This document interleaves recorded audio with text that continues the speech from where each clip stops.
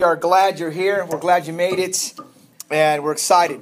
So, my name is Gio Garces. If you're visiting with us, we've been studying the Bible in the book of Luke, and I've been preaching sermons from the book of Luke. It's an inspiring book. But before we begin, I do want to acknowledge, is Dave Chen here today? Dave Chen? I want to lift you up, bro, not only for being a veteran, Veterans Day, but also a veteran who continues to do physical training. Most veterans stop after the military of doing physical training, as you can see up here. But David ran a marathon yesterday and completed it. I wanted to congratulate you. You know, a veteran who keeps running, and no one's forcing you to. It's very inspiring. No one's forcing you. In the military, you're forced to run, whether you like it or not. Look in your Bibles in Luke chapter 4. We're going to continue our study. And the text this morning is Jesus after his temptation in the first part of the chapter. The second part is that he goes back home. And we're going to pick it up there. And it's an important part of understanding his ministry. He goes out in the desert to be tempted. He goes out to really fight off Satan. And we learned how to do that last week by Jesus quoted the Deuteronomy passages. He fought off temptation with the Bible. A lot of times we fight off temptation like this. Right? And it doesn't work, and we fall, and we're frustrated, and we get mad at ourselves, and we get discouraged. But Jesus gave us a great example of how to fight temptation. He used the words of God. And he went back to the Old Testament, and he cited all the places where the Israelites failed. He did not. And that's an encouraging part about following Jesus. Look in verse 14, we'll read together, of Luke chapter 4. I'm also looking forward to hearing from Jerry and Erlyn Sugarman, who are here. They are the North Region elders, and they have one son who's now married, and they have a grandson as well. And they're elders because of their characteristics, of their qualities, of their character matches the Bible. They have a faithful son who's a disciple, married to a disciple, and hopefully their third generation or fourth generation. Jerry's father is a disciple. So it's been a long lineage there. He has a Jewish background, so this may even help him in our Bible study. I don't know if you knew that, but he is a man of God. And if you stay afterwards for the Devo, I think you'll get a lot out of just from parenting and also from a shepherding point of view, how to shepherd people, how to help people. So it's not just for parents, it's also for singles and campus and really how to help each other spiritually. Let's take a look for Luke 4, verse 14. Jesus returned to Galilee in the power of the Spirit, and news about him spread through the whole countryside. He taught in their synagogues, and everyone praised him. You know, the area of Galilee is north of Jerusalem. It's the northern part. That's kind of where he grew up. In the southern part, he was born in Bethlehem, but the northern part is where he kind of spent most of his adult life. And news about him spread, and it was good news. And the whole countryside was hearing about Jesus. In other Gospels, he's actually started to do miracles. And people are hearing about it. And people are excited about it. And people can't wait. So, it's like you become this Christian, this disciple, this follower of God, and then you go back to your hometown. Number one, that takes a lot of courage to go back to your hometown. Go back to your house and say, Mom, Dad, I've made some changes. I'm a Christian. What? Right? That was the Garces household 18 years ago. I made some changes, Mom and Dad. I'm now a Christian. But you're a Catholic. I was. Now I'm a Christian. What have you done to us? I didn't do anything. I became a Christian. You've ruined our family. I'm trying not to ruin our family. I'm trying to encourage our family.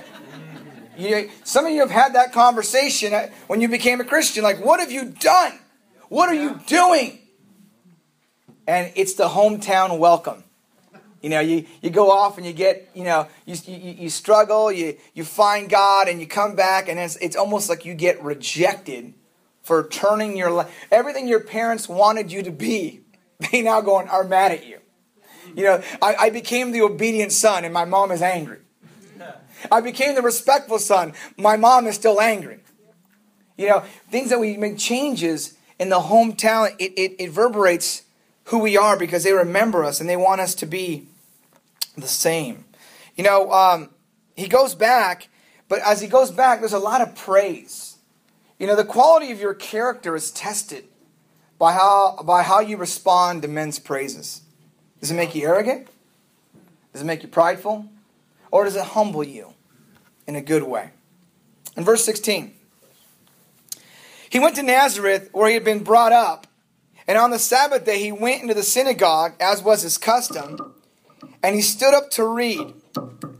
The prophet Isaiah, or the scroll of the prophet Isaiah, was handed to him. Unrolling it, he found where it is written, verse 18, "The Spirit of the Lord is on me, because he has anointed me to preach good news to the poor. He sent me to proclaim freedom for the prisoners and recovery of sight for the blind, to release the oppressed, to proclaim the year of the Lord's favor." What impresses me the most about this passage is that these old Hebrew scrolls are there, just scrolled up. And he unrolls it. It's not like he's going, turn over to chapter 4, verse 1. It's not like it's so easy for us. There's this scroll. And it's just Hebrew words written. There's no chapter. There's no verse. It's just a scroll. And Jesus opens it up. And he knows where he wants to go. He knows the Bible. Well, in fact, he wrote it, but he knows it. There it is. And impressive. And it's a good thing to know. How well do you know your Bible? How well do you know your Bible? Have you ever read the book of Hezekiah? There is no book of Hezekiah, right? There is none. It doesn't exist, right? How well do you know your Bible? How often do you read your Bible? And why does Jesus read this passage? Why this one out of the book of Isaiah? Why this? What's so important about this passage? Well, this passage also has another element to it that refers to Leviticus chapter 25, which was the year of the Lord's favor, which was the Jubilee year of doing something fantastic.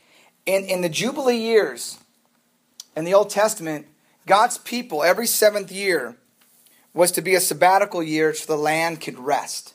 You couldn't grow anything. The land had to rest. But also every 50th, every 7th time that happens, every 50th year, there was this thing called the Year of Jubilee.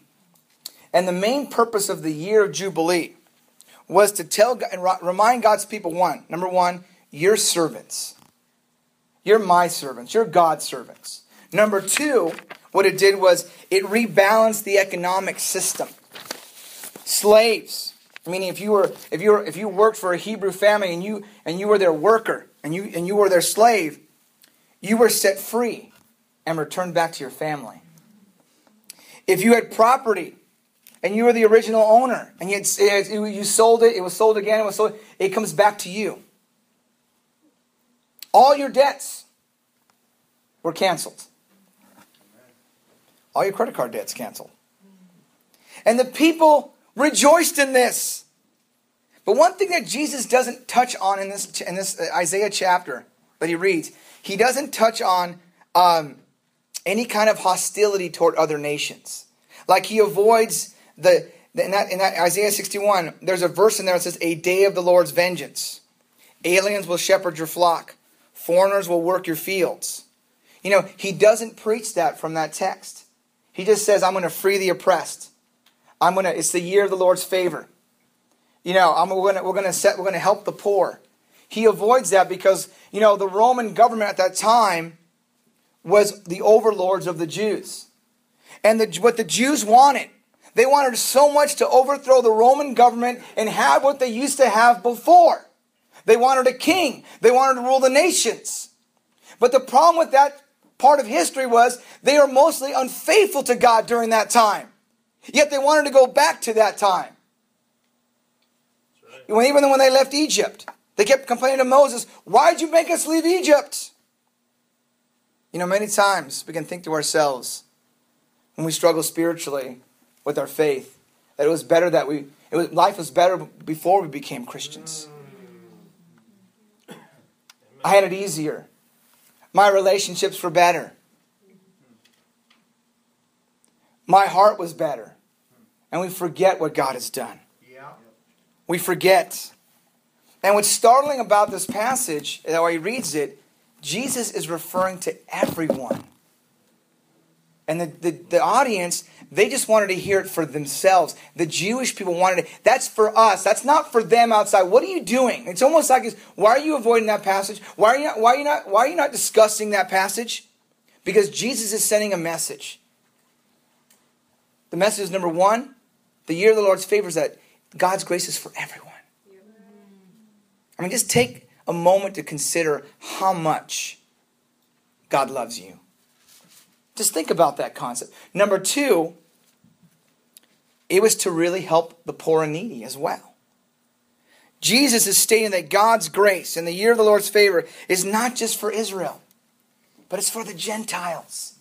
Amen. You know, we're included in that Gentile population. Yeah. That's us. And Jesus goes to his hometown and he's got to break the news to them. That is not just for us, guys. It's for everyone. And so the reaction that he gets is mixed. They're astonished, but they struggle. Because what he's saying is that we got to help the poor. We got to help the needy. How can you, as a Christian, help the poor and needy? Well, next week, we have a chance to do something cool. We get a chance to donate some money to an organization that actually helps the poor. People that we invest in is Hope Worldwide. We know these are our brothers and sisters. Amen. These are medical people who volunteer a year to go out into the third world countries and administer medicine and help people. This is what we do. We administer to them, we help them. Because we as a church, we want to support that work. Well, why should we do this? Because James 1 says, religion that God our Father accepts as pure and faultless is this: to look after orphans and widows in their distress. People are hurting outside of the United States of America. Badly. And Hope Worldwide tries to relieve some of that for some. We're doing our very best. If you go to hopeworldwide.org, you'll see what they're doing. And they're asking for $52 per disciple as a donation to help fund the projects. Amen. You know, if I'm not physically going to go out and do something in that, I'd rather just donate to that. That's fine too. Right. But a part of us also should look to have local outreach. What can we do locally within our little house church, our little group? What impact can we have? Even people in the church who are struggling financially, how can we help? How can we look after people? That is awesome. You know, we have the Rain Project. Every year we do. There's homeless families that come into the facility in the Rain Project in Camarillo, and we donate toys for their kids. Every year we do that. That's encouraging. This year I hope we do it again. That would be awesome. But we also have families even in our church who are struggling financially. I'm sure they can use some encouragement as well. Another way of helping is to study the Bible with people. Help them, free them spiritually from their own prison, that they're being held captive. You know, donating your time, donating your energy, spending time with each other, encouraging each other. It's the year of the Lord's favor. It's for all. Amen. It's not just for the disciples here. God wants everyone to experience true joy. Now let's take a look at the crowd and what happened. So he finishes reading the scroll and it's amazing. And then he goes to sit down. And in verse 20 he says, he rolls up the scroll, give it back to the attendant and sat down. The eyes of everyone in the synagogue were fastened on him. And they began to say to themselves, and he began saying to them, today this scripture is fulfilled in your hearing. Whoa. What a statement. The people are totally taken back. They're like, whoa. What did he just say? Did I? And they're all staring at him like, and then he said it. By reading this text, Jesus is making a very radical shift. Claiming that the Gentiles are going to be part of God's plan, which was from the very beginning. He's also saying that I'm the Messiah. It's been fulfilled. And they're like, And this is his hometown.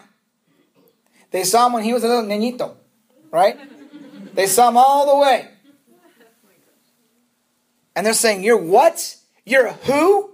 Huh? Remember, when you make changes and you go back to your hometown, they don't know what's happened to you. And you go back and explain this transformation you've gone through.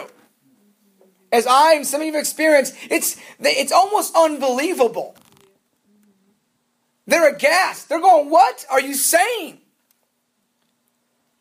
And the aroma of that day was they were waiting for messianic prophecy to be fulfilled. As we looked earlier in the sermons before, there was also false messiahs who came. And they were fastened on him. He spoke to their desire about a Messiah. But what is this stuff about grace for all people? What is that about? In verse 22, let's pick it up there. All spoke well of him and were amazed at the gracious words that came from his lips. Isn't this Joseph's son? They asked. You know, they were so astonished. They were so blown away. They were so amazed. Yet they were so faithless. You ever go to a church where you're going, I was so inspired. It was so encouraging. It was so amazing. And you go home and you're still faithless. They were inspired. They were encouraged. But they were faithless. They rejected Jesus. He got a hometown welcome of rejection. They rejected his message. They rejected him. They tried to humanize him.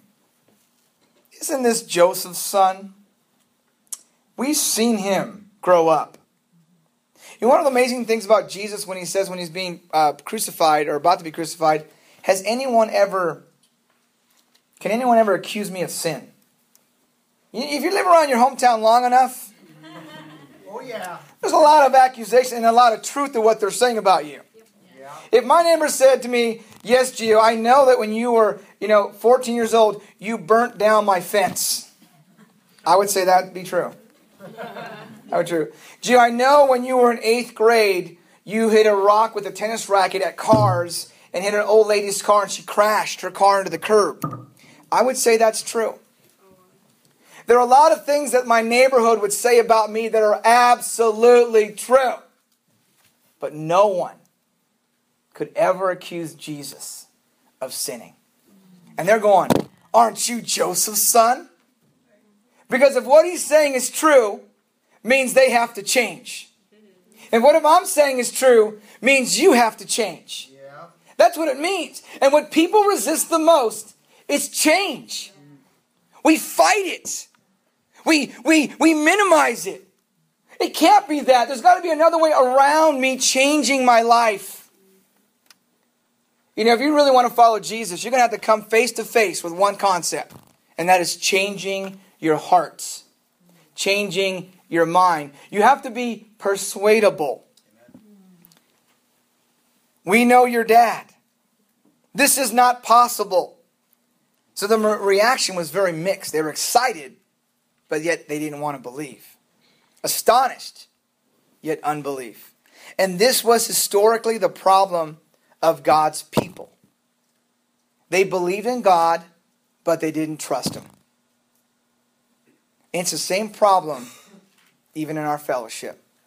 We believe in God, but we don't trust Him. Amen. We come to church, but we don't really trust. Because trust is always put to the test. Yeah, that's true. It always tests you. Do you trust God? It's a great concept to say, to spell, to read, to preach, but to live. To trust God is to say, I believe you. You know, in your relationship without trust, you really can't have much of a relationship with a boyfriend, girlfriend, or husband or wife. It's a very strained relationship if you can't trust your wife or your husband, right? It's very odd, very difficult, very stressful. Even in your friendships, trusting each other. Jesus did very few miracles. You know, we stop trusting God and we stop believing God, yet for some reason we expect God to bless us abundantly. Isn't that funny? We don't trust. We don't go to the Word. We don't hold to it, but God, you better bless me, man. It just kind of shows us where we're at. Yep. We want the blessings without any kind of trust. Look at verse 23. Jesus said to them, surely you will quote this proverb to me, physician, heal thyself. Do here in your hometown what we've heard that you've done in Capernaum. I tell you the truth. No prophet is accepted in his hometown. I mean, Jesus clearly understood that they were rejecting him. He understood that.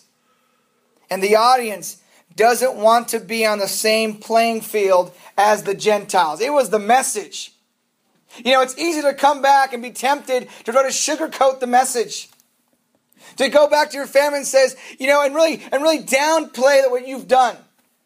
Or to go to your friends that we're trying to reach out to. Or study the Bible with someone. To lower what the Bible expects of us. It's a great temptation. Yeah. But we cannot do that. We cannot lower the standard of what God has set before His people. That's why we have to trust that what God says is true. We have to accept that as truth. Because if we don't, we begin to not believe God. Amen. We hurt ourselves. The Jews thought they were the chosen people. And they wanted to go back to ruling nations once again. That's why they were so perplexed why God would pick Jesus to be the Messiah. The Messiah is supposed to take over the Roman Empire and bring us back to glory. They had a superiority complex. You ever meet someone that has that? Let me give you a few descriptions of that. You might be one of them. They think they have it all together. They're religious instead of spiritual. They're defensive instead of open to feedback. They're self-righteous instead of humble. They avoid working on their problems instead of dealing with them. They believe they are perfect instead of admitting their faults. You know, the humble response was like, let's hear more of this. Let's hear more. You know, when Paul went to Athens and he spoke about Jesus, the philosophers were kind of humble, like, hey, let's talk more about this strange concept. They wanted to hear more, and people were made disciples. But despite their rejection of Jesus, Jesus continues. He doesn't back off Isaiah 61. He doesn't back off, oh, you rejected? Let me lower the standard. Let me make it easier for you. He doesn't. You know, out of all the miracles, the dead being raised, the blind being healed, being 3 years of seeing this amazing man miraculously heal people, you'd think he would have thousands and thousands of followers. When he died, he had 120. Just shy of the size of the shoreline. They saw miracles. People rise from the dead. But just because you see miracles doesn't eliminate your responsibility to trust and believe. Yeah, amen. You come to church, you get fired up, great. But now you have to live it. Yeah. You get encouraged by it, live it. In verse 25, he says this. He's trying to explain to them that God has been reaching out to the Gentiles all throughout history. And he says this, I assure you that there were many widows in Israel in Elijah's time, when the sky was shut for 3.5 years and there was a severe famine throughout the land. Yet Elijah was not sent to any of them, any of the Jews, but to a widow in Zarephath, in the region of Sidon. Let's stop there for a second. So there's a famine in Israel. Elijah is God's prophet. And the Israelites are unbelieving in God. They're rejecting the prophets. The king is corrupt. All is lost. And God sends Elijah to a widow. And this widow was seen gathering some last bits of food to cook her last meal with her and her son, and then they were going to plan to die. And with what she had left, Elijah says, hey, can you bake me a piece of bread?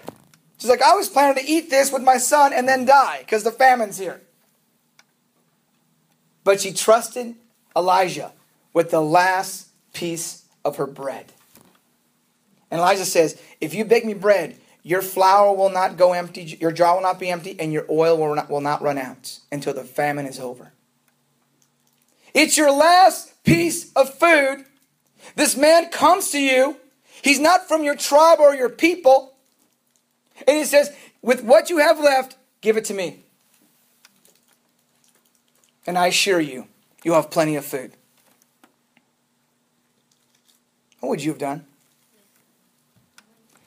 You're weird. That's not practical. Family first. God, me, and family. Isn't that in the scripture? Me, God, my family, my kids. We got many ways of rebutting that.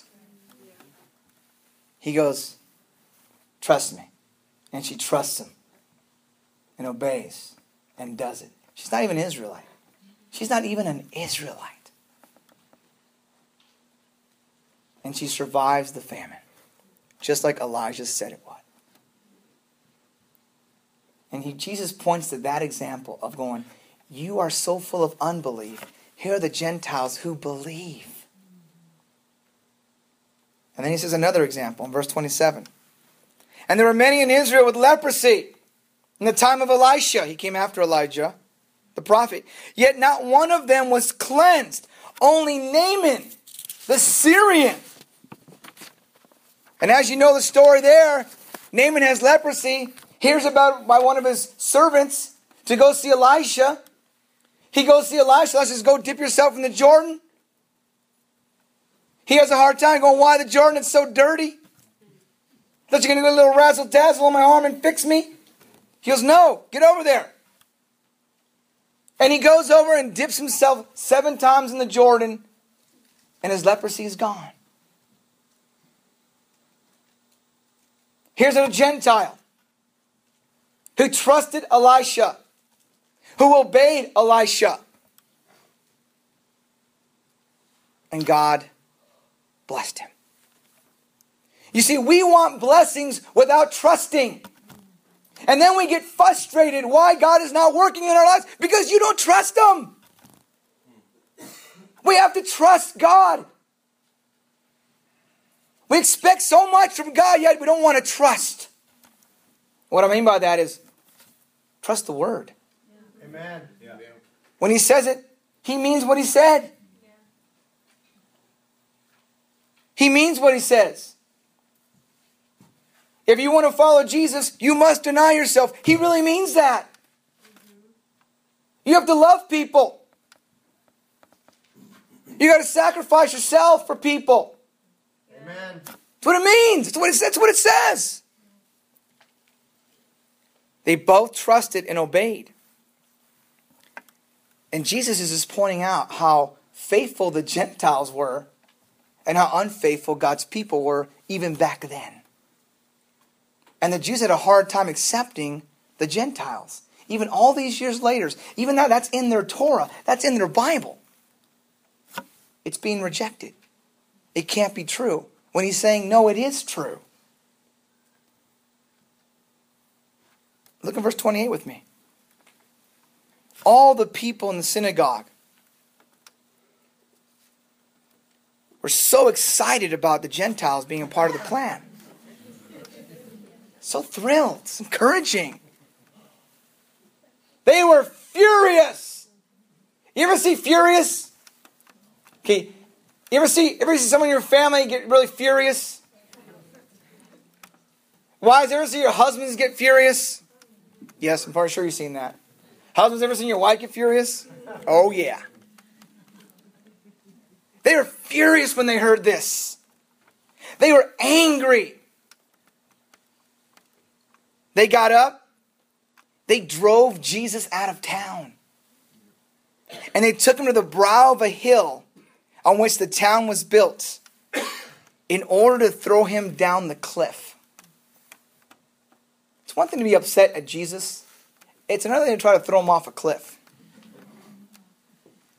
Here's what I love about this passage. Verse 30 is one of my favorite passages in the Bible. This crowd, they're furious, they're angry, they're going to throw him off this cliff. There's got to be like a good 20 to 30 people trying to throw him off the cliff. But he walked right through the crowd and went on his way. I think about that going, how did that happen? Was he glowing? Was he walking with conviction? They were like, well, he meant what he said, guys. We got to back off. But you get this impression that he walks right through the crowd. Jesus was not intimidated. He was not scared of the crowd. You know what we can learn from this text? Is that people's expectation of Jesus, of the Messiah, was wrong. Yep. Your expectation of Jesus may be wrong this morning. Good point. What you think you know about Jesus, you could be wrong. For example, what does it mean to follow Jesus according to what Jesus says? People want to follow Jesus according to what a preacher says. I tell you, look into the Word of God yourself and see what He says. Amen. Because believe it or not, preachers could be wrong. Yeah. We can be sincere, but also be misguided. To find out the answers to those questions, you'll need to study the Bible yourself. What does the Bible really say? Well, you're going to have to read it. And I want to encourage you to set up time just by yourself to read the Bible. Just read the book of the Bible. Pick one and read it. One of the Gospels. I also want to encourage you, if you're visiting with us, we're glad you're here, Yeah. to be involved in our Bible discussions and study the Bible with one of us, personally. Study with us. Get to know us. We want to invite you to be a part of our family. We want to give you a hometown welcome that's loving, that's encouraging, but also to reveal to you what God's plan really is about your soul. I want to hope and pray that all of us will go to the words of God to fight back our emotions, but go to the Word to lead us to everlasting life. Thank you so much, and to God be the glory. Amen.